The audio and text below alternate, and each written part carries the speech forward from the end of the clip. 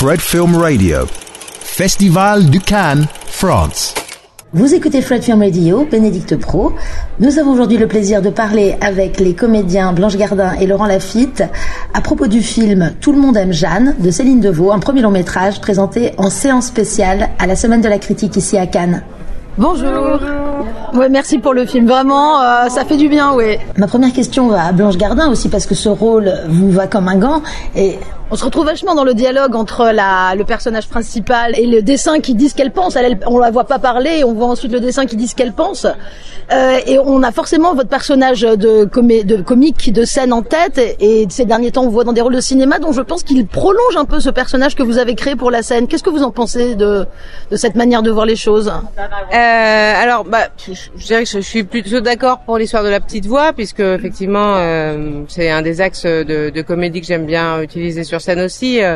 Le fait que dire tout haut en fait ce qu'on pense en général tout bas dans sa tête, et c'est ça qui m'a intéressé effectivement au démarrage dans le scénario. C'est cette fille qui est un peu dominée par sa voix intérieure, qu'on a tous une voix intérieure, mais en fonction des tempéraments ou des états psychiques des individus, elle prend plus ou moins de place. Et chez cette fille qui est en dépression, qui vient de faire faillite, etc., elle prend énormément de place, et donc elle se retrouve à être en permanence autocritiquée de l'intérieur, et oui, ça c'est quelque chose qui peut se rapprocher de ce que je faisais sur scène effectivement. Après, je pense que le personnage est quand même beaucoup plus intérieur et grave et réservé que mon personnage de scène quand même.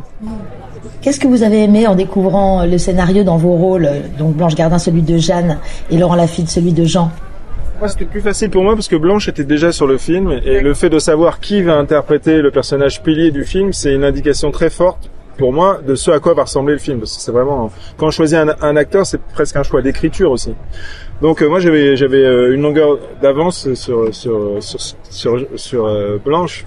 C'est parce qu'il y avait Blanche que vous dire. Ouais. Ça a été, oui, parce que je me suis dit, ce personnage-là, interprété par Blanche, ça change tout. Donc oui, peut-être que si ça avait été quelqu'un d'autre, je serais pas allé. Ouais. Moi, comment j'ai choisi c'est comme toutes les villas que j'achète, c'est au coup de cœur. Là, j'ai acheté une villa hier là dans les RPI. C'est vraiment le coup de cœur. Comment j'ai essayé de me rappeler quand j'ai accepté ce projet. Non, c'est la singularité du projet. Après, elle était produite par Sylvie Piala, en qui j'ai toute confiance, avec qui j'avais déjà travaillé. Et puis, la singularité de l'animation, bien sûr. L'idée de ce personnage qui doit faire le deuil d'une mère qui est quand même particulièrement ambivalente. Enfin voilà, et le fait qu'elle ait intériorisé cette petite voix très critique à son égard, qui ressemble vachement à la voix de la mère, qui à la fois évidemment a dû aimer ses enfants, mais en même temps dans la manifestation c'était plus compliqué. Donc ça me touchait pas mal, l'idée qu'il y ait cette espèce de truc en miroir où elle a un gros retour du refoulé parce qu'elle fait faillite en essayant de sauver la mère, et après elle se retrouve dans la part de sa mère à prendre de la culpabilité dans la tête de pas avoir pu sauver sa mère qui s'est suicidée, et à vider de l'appartement comme elle voulait vider la mère. Enfin, il y avait des images qui me plaisaient. Je trouve que des histoires de signifiants psychanalytiques qui étaient intéressantes. Voilà, principalement ce qui m'avait... Le saut aussi, le jeter du pont, se jeter du bateau, enfin plonger du bateau. Oui. Alors, c'est pas moi qui saute du bateau au large, je vous le dis. Le plongeon est magnifique. Breaking news. J'ai la phobie de quand j'ai papier, donc je pouvais pas le faire. La rencontre entre vos personnages, c'est la vitalité du film, et c'est drôle, même si ils ont leur crise. Est-ce que vous avez le même humour? Et est-ce que vous avez vu vos spectacles respectifs? Oui, elle m'a même primé, Blanche. Blanche, elle était présidente du jury, de son jury, savoir elle-même, à Groland, au festival Groland. Elle m'a donné un prix. Et je lui ai donné le premier prix à son film. Mais surtout, on a le même agent, et quand mon agent a proposé à Magali Montet, attachée de presse, de venir voir ce que je faisais sur scène, parce que j'avais besoin d'une attachée de presse. elle avait dit à Magali, va voir Blanche, c'est le pendant de Laurent, parce que Laurent avait fait un seul en scène qui avait été très remarqué, mais peu joué. Tu l'avais pas beaucoup joué. Et donc oui, je pense qu'on a un peu exactement le même humour. Dans la mesure où vous êtes des gens qui écrivez beaucoup de textes, est-ce que vous avez contribué un peu au texte ou au dialogue ? C'était très écrit, mais on avait quand même la place de soit carrément de proposer des dialogues supplémentaires ou de les modifier pour se les approprier, les rendre pas forcément plus efficaces en soi, mais plus efficaces dans notre bouche à nous. Donc on avait quand même une attitude de travail à ce niveau-là, mais c'était quand même un scénario très écrit. Oui, c'était très écrit, oui. Il y a très peu d'improvisation, oui, mais effectivement dans les dialogues, bien sûr, oui. De toute façon, c'est rare que les dialogues soient pas remis en bouche par les acteurs et remâchés. On garde le sens, mais on le dit autrement. Et comment s'est passé le travail de mise en scène, la direction de Céline Devaux, qui donc est illustratrice en fait et qui fait ici dialoguer les images filmées avec des dessins? C'était compliqué. Moi, c'était ma première expérience de premier rôle.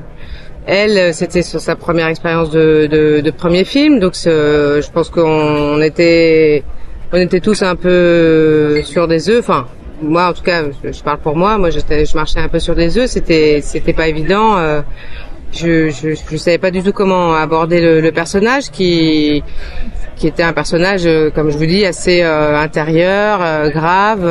Et bon, voilà, je savais que j'avais cette responsabilité de premier rôle pour la première fois et donc j'étais un peu paniquée. Et à l'époque, je travaillais sur une série avec un monteur et donc je lui parlais tous les soirs et je lui disais que j'étais un peu paniquée à l'idée d'aborder ce rôle et c'est un grand cinéphile, donc il m'a dit je vais t'aider, donne-moi le script, je vais le lire. Et il a lu le script et il m'a dit oui, je vois, c'est un esprit très Wes Anderson, t'as qu'à imiter Bill Murray. Et donc à partir de ce moment-là, j'ai imité Bill Murray et je me sentais très très bien dans cette imitation de Bill Murray. On parle d'humour et le film est drôle, mais l'intrigue du film s'articule tout de même autour de drames. Du côté de Jeanne, on a la mort de sa mère, un échec professionnel très cuisant. Du côté de Jean, une dépression. Moi, j'ai toujours l'impression que le rire ne peut pas se passer du drame. Qu'il y a beaucoup plus de situations drôles à trouver autour d'un cancer de la gorge que d'une angine. Plus les enjeux sont importants, plus je trouve il y a d'opportunités comiques et aussi une manière de toucher les gens et de raconter les choses par la comédie. Et ce qui est génial avec la comédie, surtout quand on aborde des thèmes intimes, ce qui est le cas là du film, c'est que ça évite l'impudeur ou le misérabilisme ou la sensiblerie de l'humour. Donc et je trouve que le film qui aurait pu tomber dans ces écueils-là les évite grâce à l'humour. Et puis c'est aussi un drame auquel tout le monde s'identifie parce que c'est le monde part en couille.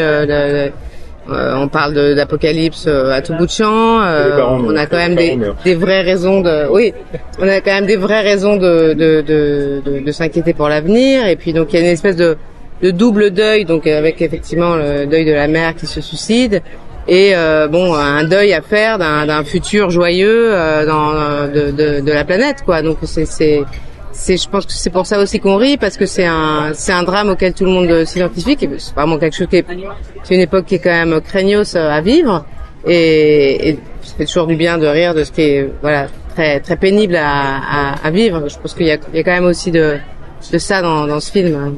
Ça exorcise un peu quelque chose qui est vraiment vraiment lourd pour tout le monde, quoi. C'est pas gai la période.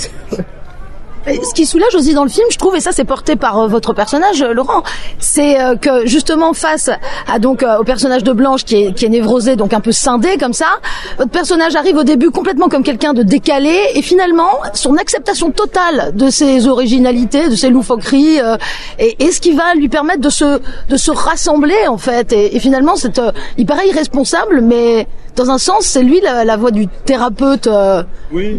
Oui, parce qu'au départ, on le découvre un peu comme un personnage intrusif, un peu le relou de service.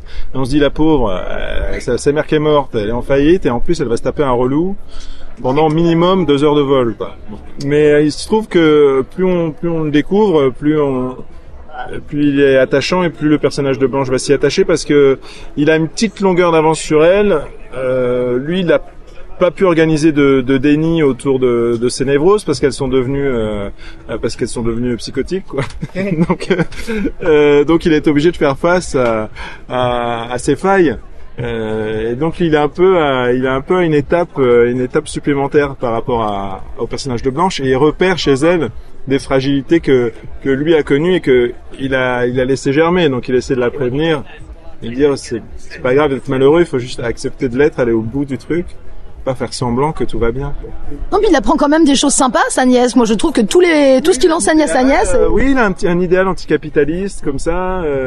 Une remise en question, alors plus sur alors autant le personnage de Blanche, elle est dans un combat écologique, et lui on sent qu'il est dans une espèce de philosophie presque plus économique, d'un monde idéal, d'un monde un peu anticapitaliste, comme ça il a cette espèce d'idéal là, et c'est aussi un point de connexion entre deux.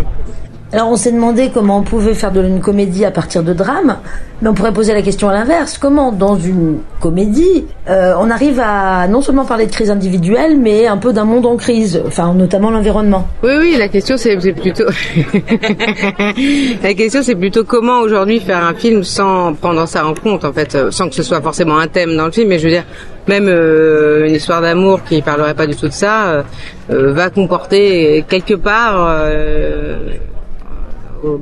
dans les personnages vont forcément être porteurs de cette sorte de destin tragique, planétaire, c'est obligatoire. Enfin, en fait, on peut plus faire totalement abstraction de ça. Donc pour revenir à l'aspect thérapeutique du rire, enfin, et aux scènes vraiment savoureuses. Moi, j'ai adoré bien sûr la scène de la plage, où c'est un peu pour moi un moment tournant justement. Ouais. Quelle est la scène que vous avez trouvé le plus jubilatoire à interpréter ensemble, notamment? Bonne question. La sortie de plage, mais elle a été coupée, la sortie de plage. Tu te rappelles? Il y avait un truc de la sortie de plage. Ah bon? Oui. Non, je sais pas. Je lui ai dit on y va, alors tu disais on y va alors que j'étais déjà tout habillée, en train de partir. On y va, non? Oui, mais non, ça y est toujours, sauf qu'il n'y a pas de plan large, on voit pas que t'es rhabillée. Oui, c'est ça. Tu plies ta serviette. C'est pas dans le film. Si, c'est dans le film, mais au montage, on comprend pas le... Mais non, il me compte. Non, moi j'ai beaucoup aimé, je crois que c'était à la fin du tournage aussi peut-être, c'est pas pour ça que j'ai aimé, parce que c'était la fin. Mais j'ai aimé dans l'avion, moi. Dans l'avion, c'était très bien. J'aimais bien, ouais, c'était chouette dans l'avion. J'ai aimé tourner cette scène. Ouais. Oui, c'est drôle parce que c'est vrai que c'est deux personnages très très différents. Effectivement, Laurent, il a dépassé quelque chose et il est résolument dans une espèce de légèreté. Alors que moi, je suis méga plombée. Mais en fait, ils sont assez immatures. Et d'ailleurs, je pense que Maxence aussi, le personnage du frère Simon, ils sont tous seuls. Donc c'est aussi une vision assez moderne. On sait qu'il y a quand même de plus en plus de gens qui vivent seuls, quoi. Donc là, pour le coup, ils sont tous célibataires.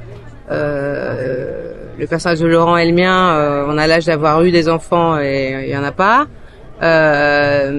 Et c'est un peu des enfants, quoi. C'est-à-dire qu'ils sont un peu dans une espèce d'immaturité, de manque affectif. Ils sont pas, on sent qu'ils n'ont pas été très structurés, effectivement. Et je pense que c'est ça qui est touchant aussi, quoi.